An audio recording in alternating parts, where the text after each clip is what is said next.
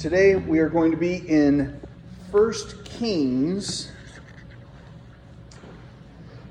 Like I said, we're talking about Jesus, son of David, and how many times Jesus is called the son of David and what that means. So we looked into who was David and what was it like to be David. He was a shepherd boy. He was the least born of a very tiny tribe, and he got chosen to be king, right? And he became king. He did a great job as king. There was one sin that he made, and that sin would usher in all kinds of catastrophes and failures and repercussions and bad stuff, and some of those are even going to come up today. There was one other mistake he made that it is a sin, and that was when he wanted the census, and that's what we talked about last week. And the outcome of that sin was that he received mercy from God. There was some punishment and judgment, and then mercy, and the site of the temple where the Ark of the Covenant, where the temple of Solomon would be built. Oh, I just spoiled it. The temple would be built by one of his sons that might become king today, would be built. So both times there's this ongoing message of this was God's chosen person. He messed some things up, but otherwise he did really great. And even the things that he messed up, God turned into the best things ever. Which points to Jesus of, oh gosh, what if God appointed a king that never messed up? Well, even then, the sin in the world would still affect him and hurt him and even kill him. But even then, God would make that into the best thing ever. So it's like just being God's chosen doesn't mean it's all roses and all good. And we get that example from Jesus. So what I want to do today is establish David's still alive in 1 Kings. It starts out, King David was old and advanced in years. Bad news is that they think he was probably 70. So, there you go. He's not dead yet. We've had two attempts so far for other children of his to become king by force. We had Hushai and we had Absalom. And Absalom was terrible and the whole thing, and he fled, and we talked about that. And remember at the end, David was so sad about it. And Joab was like, dude, if you don't get out there and thank everybody for rescuing you, they're going to turn on you and it'll be worse than when Absalom rebelled. And, David was like, all right, Joab, I'm grieving my son here, but okay, go back to your army. And then he retook it. When Hushai rebelled, there wasn't any of that. It was boom, we're going to shut down. Hushai wasn't one of David's kids, but he was still trying. So now, the question of who's going to be king next, we have had some hints from reading along in 2 Samuel. Because remember, after Uriah the Hittite was killed and by David, murdered, sort of. And then David and Bathsheba had a child that died. It says David comforted Bathsheba, brought her in to be his wife, and she had another child, and he named him Solomon. And Solomon means peace. And then Nathan the prophet, who was the prophet that brought the judgment against David. You killed Uriah the Hittite. You did wrong. God is mad. That same prophet heard from God. This child is named Jedediah. Because Jedediah means my beloved one. I just love him so much. That's what that means. And so now David would have a child, and God says, I love him so much. And at the same time, he says, now David, this is God speaking through Nathan to David. David, I've forgiven your sin. I've taken it away. and now you're going to have a king. You're going to have a descendant of yours sitting on the throne forever. All the time. And if he does wrong, I'm going to discipline him. Oh, I'm going to light him up. But I will never cease to keep a descendant of yours on the throne. I won't take away from him like I took away Saul. We're not going to end this line. And so he gets that promise. Same time he gets this blessing on Solomon, who should really be named Jedediah. And so that kind of puts the context that Solomon is the one to be king next. And so let's all just assume that. All right, hold on.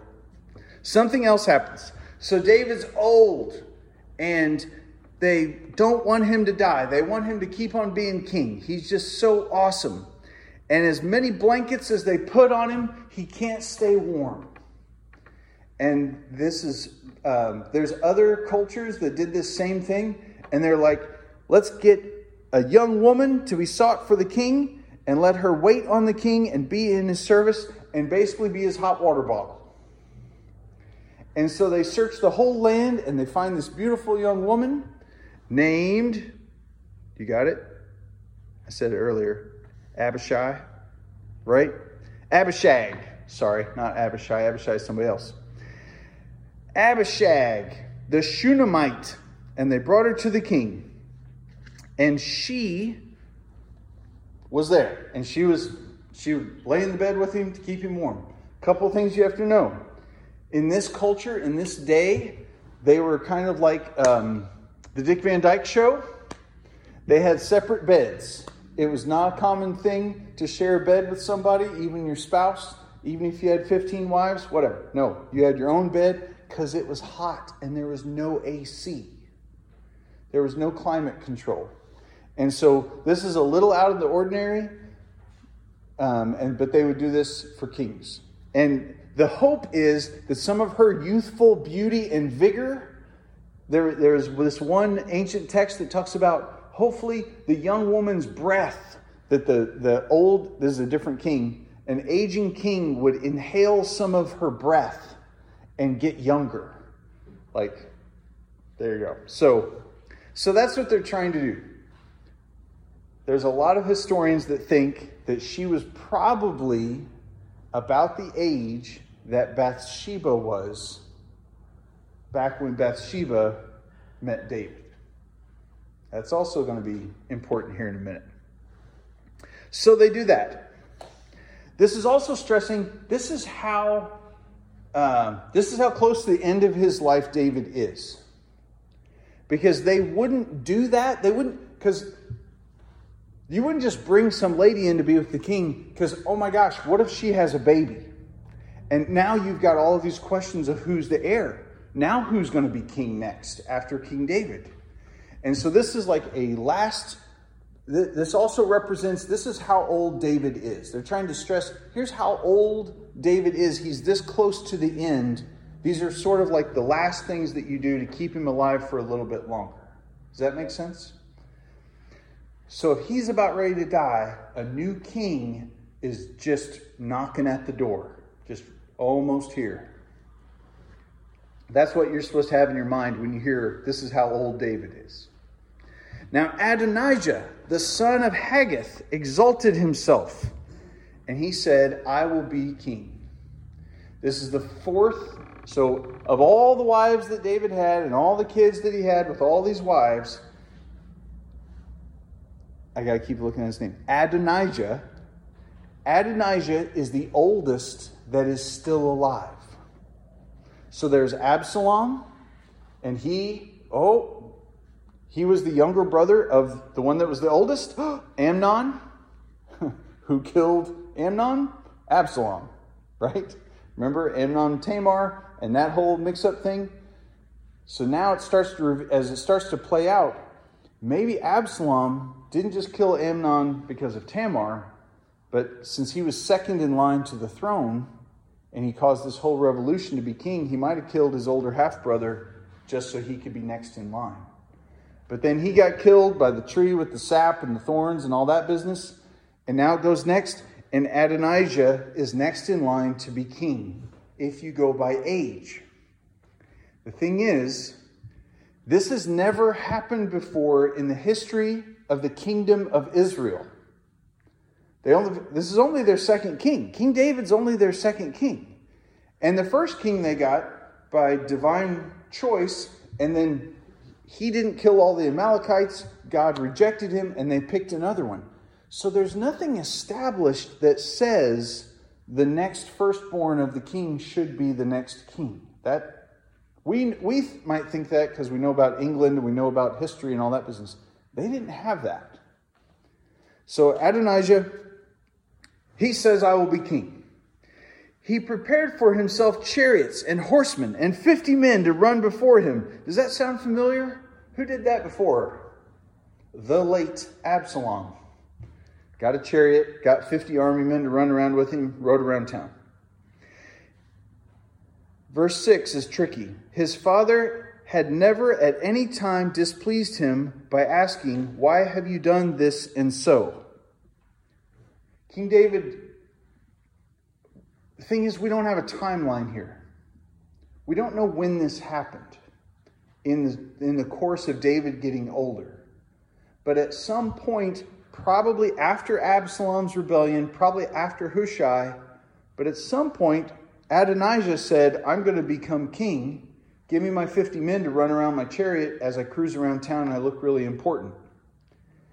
And it says here, David never corrected him.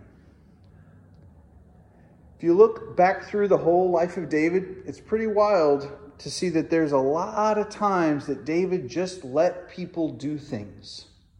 And he didn't intervene and he didn't act. And sometimes he didn't intervene and he didn't act and he said, let's wait and see what God does. There's other times that he didn't intervene and he didn't act and bad stuff happened because he stayed quiet. David is still this weird kind of passive even in his old age. His father never at any time displeased Adonijah. He never made Adonijah bad by asking him, why are you doing this? He was also a very handsome man, and he was born next after Absalom. He conferred with Joab. He conferred with Joab, the son of Zeruiah, and with Abiathar the priest, and they followed Adonijah and helped him. But Zadok the priest, and Benaiah the son of Jehoiada, and Nathan the prophet, and Shimei, and Ray, and David's mighty men were not with Adonijah. I'm going to go over all those names in a minute. It'll be clear. There's a whole bunch of people he conspired with. There's a whole bunch of people he left out. And what did he do? Adonijah sacrificed sheep, oxen, fattened cattle by the serpent's stone, which is beside Enrogel. He invited all of his brothers, all the king's sons, all the royal officials of Judah. But he did not invite Nathan the prophet, Benaiah, the mighty men, or Solomon, his brother. Okay, this is where we need action figures. We need like statues and stuff. So who did he invite? He invited Joab. We know who Joab is. Joab is the leader of the army. Okay? He invited Joab, who was mad at David and said, dude, if you don't get out there and celebrate, we're going to rebel. So Adonijah says, hey, Joab, come with me. Well, anywhere Joab goes, he takes a bunch of army men with him. That's how he is. He also took Abiathar, the priest. Now, this is crazy. If you look up where Abiathar came from, who he was, do you remember when David was fleeing and he went to where the Ark of the Covenant was and he said, hey, do you have any bread? And they gave him some bread, and then Saul was chasing after him and he killed all those priests because they gave David bread. But there was one priest that grabbed the holy ephod, which was the way that God would speak to the people. Abiathar grabbed that ephod, snuck and followed David into the wilderness and fled with him because he knew Saul was bad and he knew David was good. So Abiathar has been carrying the holy ephod with all the stones on it. You could inquire of the Lord and the ephod would give you an answer. That's Abiathar. And Adonijah says, Abiathar, come with me, I need a priest. So Abiathar goes with him. So he's got Joab, the army leader. He's got Abiathar, the church leader. Oh, man. Let's see here. Let me figure out where I took. And they follow him. Zadok, the priest, was the priest that was stationed with David to do all the priestly things for the king, while Abiathar took care of the Ark of the Covenant because they weren't in the same place. Zadok does not get invited. So he's so close to the king, he's not a part of this. Benaiah, the son of Jehoiada, do you remember him? He was one of the mighty men.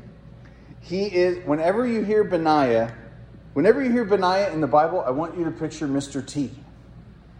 Like the dude with gold chains and I Pity the Fool. That guy. Because Benaiah is the bodyguard of King David. And Mr. T was the bodyguard of Muhammad Ali. And it's just like, Muhammad Ali does not need a bodyguard, right? I mean, if anybody messes with Muhammad Ali, he punches them. But he had Mr. T to be his bodyguard. King David is so tough and so bad. He killed Goliath, right? He's killed all these men. His bodyguard is Benaiah, son of Jehoiada. They don't invite him. And Nathan, the prophet, the one who is getting messages from God about the fate of Israel and the king, right? Remember, it was Samuel who anointed King Saul. It was Samuel who anointed King David. You need a prophet to anoint a king. And they leave Nathan behind. So Adonijah goes to this place. Oh, and then of course they didn't invite Solomon. Which kind of points out, because they knew Solomon was really supposed to be the king. They invited all the brothers, all the sons of David that there were, except for that one. Because if that one is there, they know he's the one that's supposed to be the king. And so they start shouting, and they start having a party, and they're all celebrating. And Nathan hears about it.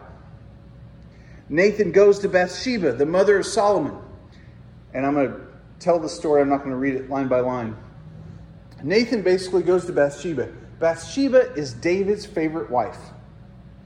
Isn't that wild? They have become the closest king and queen. Other wives are not referred to as queens, but she is.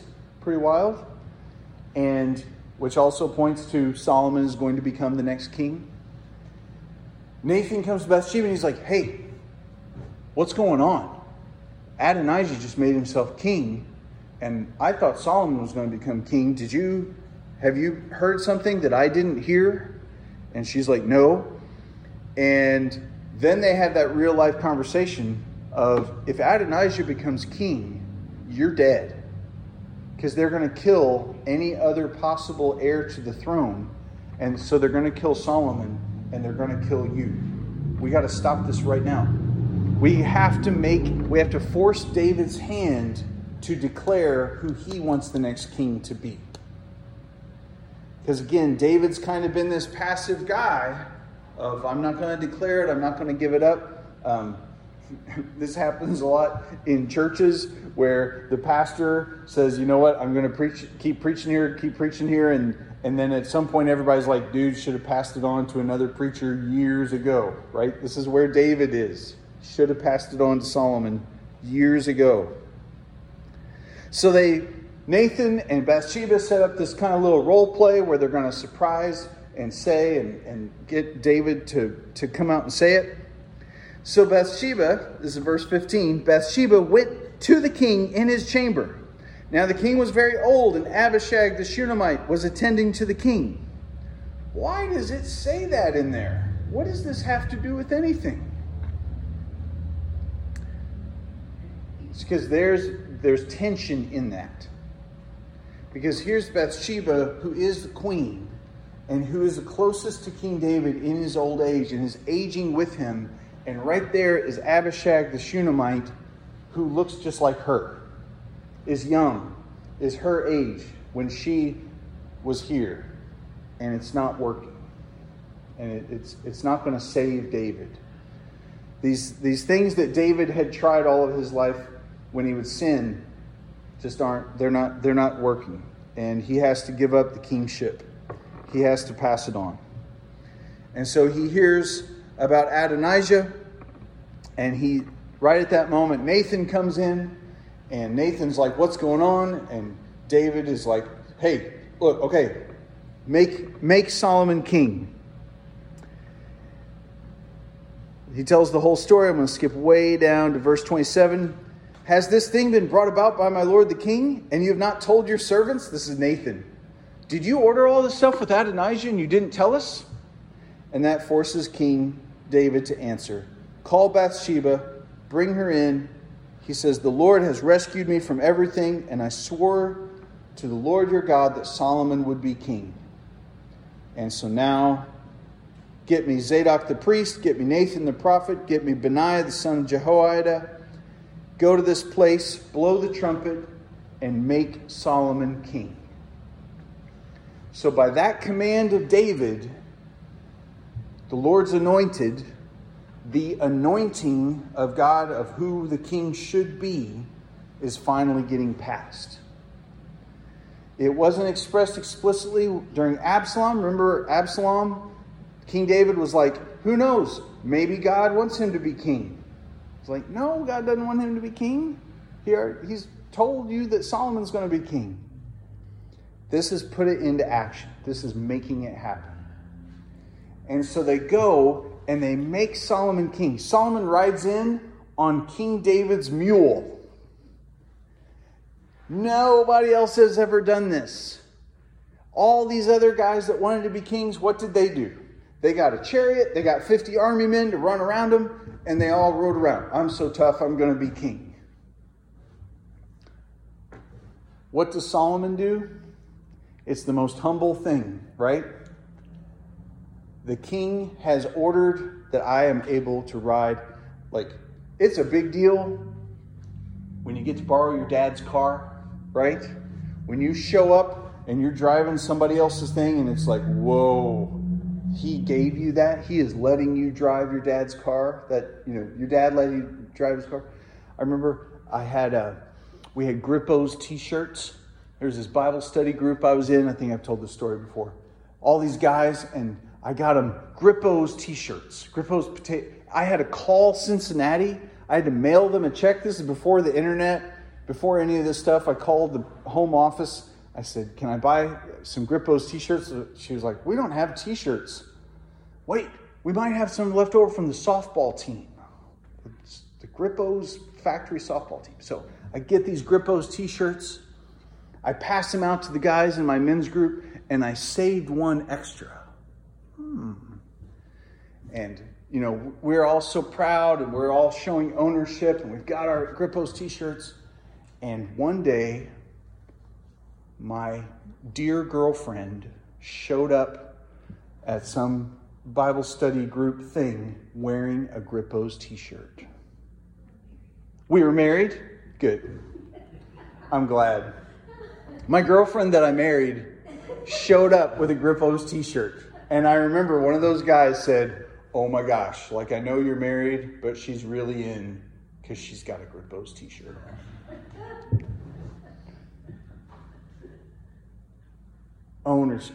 Not ownership, but belonging, right?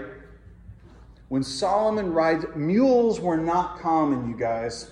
People had donkeys, people had horses, people had oxen. This is like a Maserati. This is like a very, very out of the ordinary. You couldn't get a mule in Israel.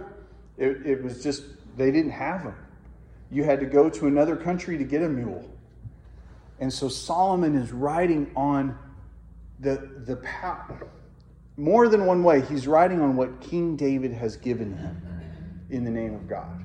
Right? Wow. So he rides up on the mule, and they all announce, and they blow the trumpet. And this is wild. It all happens. Let's see, skipping ahead. There we go. Zadok the priest, this is verse 39. Zadok the priest took the horn of oil from the tent, anointed Solomon. None of any of these other anointings are they anointed by the right priest with oil the right way that a king is supposed to be anointed until now. All these other guys, they sacrificed a whole bunch of stuff, but the anointing by God is what counts. Do you see how much teachings of Jesus are popping up all over the place here? Where Jesus says, I desire mercy and not sacrifice, acknowledgement of God instead of burnt offerings. If they're going against their dad, the king's wishes, they're not acknowledging God. It doesn't matter how many bulls they have to sacrifice. If they're going against the anointed one of God's wishes, it doesn't matter. They blew the trumpet. All the people said, "Long live King Solomon." All the people went up to him, playing on pipes, rejoicing with great joy. And all the earth was split by their noise. How do you like that for loud? There's another translation that says the whole ground shook because everybody was partying. What's really awesome, if you get your Bible, your study Bible going and your maps and all that, the place where Adonijah got made into king with all of his sacrifices and all that is way down in this valley over here. The place where David sent Solomon to be made king is way up in Jerusalem on this ridge top up high where there's the main spring of fresh water for 2 different tribes in Israel that water would flow down. And so when they anoint King Solomon to be king up there and start partying, guess who can hear it? But when all this party down here is happening, it doesn't matter how loud it is, guess who can't hear it up here on the top of the mountain? So it's just brilliant of God. It's brilliant of King David to say, hey, okay, we're going to make Solomon king. Go to this spot, do it here. Here's how you do it. Take my mule.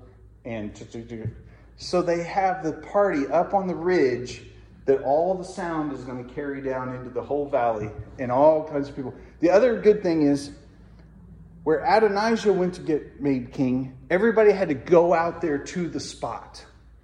It's kind of like we're going to go to daylight and we're going to christen you king. Let's all head out there and go do it. The place that David picked was like, we're going to go to the riverfront on the 4th of July at about 5:30. That's where everybody is because it's the source of water. So there's already a built-in crowd there getting water for the day. There's just so much genius and brilliance in the way God is doing all this stuff. So everyone is cheering. This whole party, they have a king. He's chosen by King David. I mean, it's not a rebellion. The people are so tired of war. They're so tired of fighting. They're so tired of rebellion. And this is obvious that God has chosen King David. And now God's chosen one, King David, has chosen King Solomon. And now they're parading and they're going and sitting on his throne. And there's King David celebrating. And he has his blessing. And just the party just gets bigger and bigger and bigger. And can you imagine that moment when King Solomon is sitting on the throne of his father? Because now this did not happen over bloodshed. This does not happen over, there's not going to be a civil war. And gosh, this is Solomon, the son of Bathsheba. Like, how much does God forgive sin? How much does God take away the evil, wicked things that you do? So much that he is going to make some holy and righteous thing out of the terrible thing that you did. Wow. I got to read this whole thing. I don't even know where to start because it's such a party. You want to blow trumpets, you want to shoot off confetti cannons, you want fireworks to blow up the whole time. Zadok the priest, Nathan the prophet have anointed him. They're announcing all this stuff. They've all gone up rejoicing. The whole city is in an uproar. This noise that you've heard, they're telling Adonijah. Adonijah is like, what is going on in Jerusalem? This is what you sound. you hear Solomon sits on the royal throne. This verse 46, it's like, I wish, you know how you got your red letter Bible of like the words of Jesus in red? I want verse 46 to be like neon, just like Solomon sits on the royal throne is the best phrase you could hear. Because all of the horror of David and Bathsheba that we've been through, all of the turmoil and fighting and war of Absalom rebelling and Hushai thinking that, and just, this is verse 46. Solomon sits on the royal throne is the fulfillment of God's promise to David when he forgave him of his sin. And so there it is. Verse 49. What do you think happened with Adonijah? Ooh, everybody that's at Adonijah's party splits.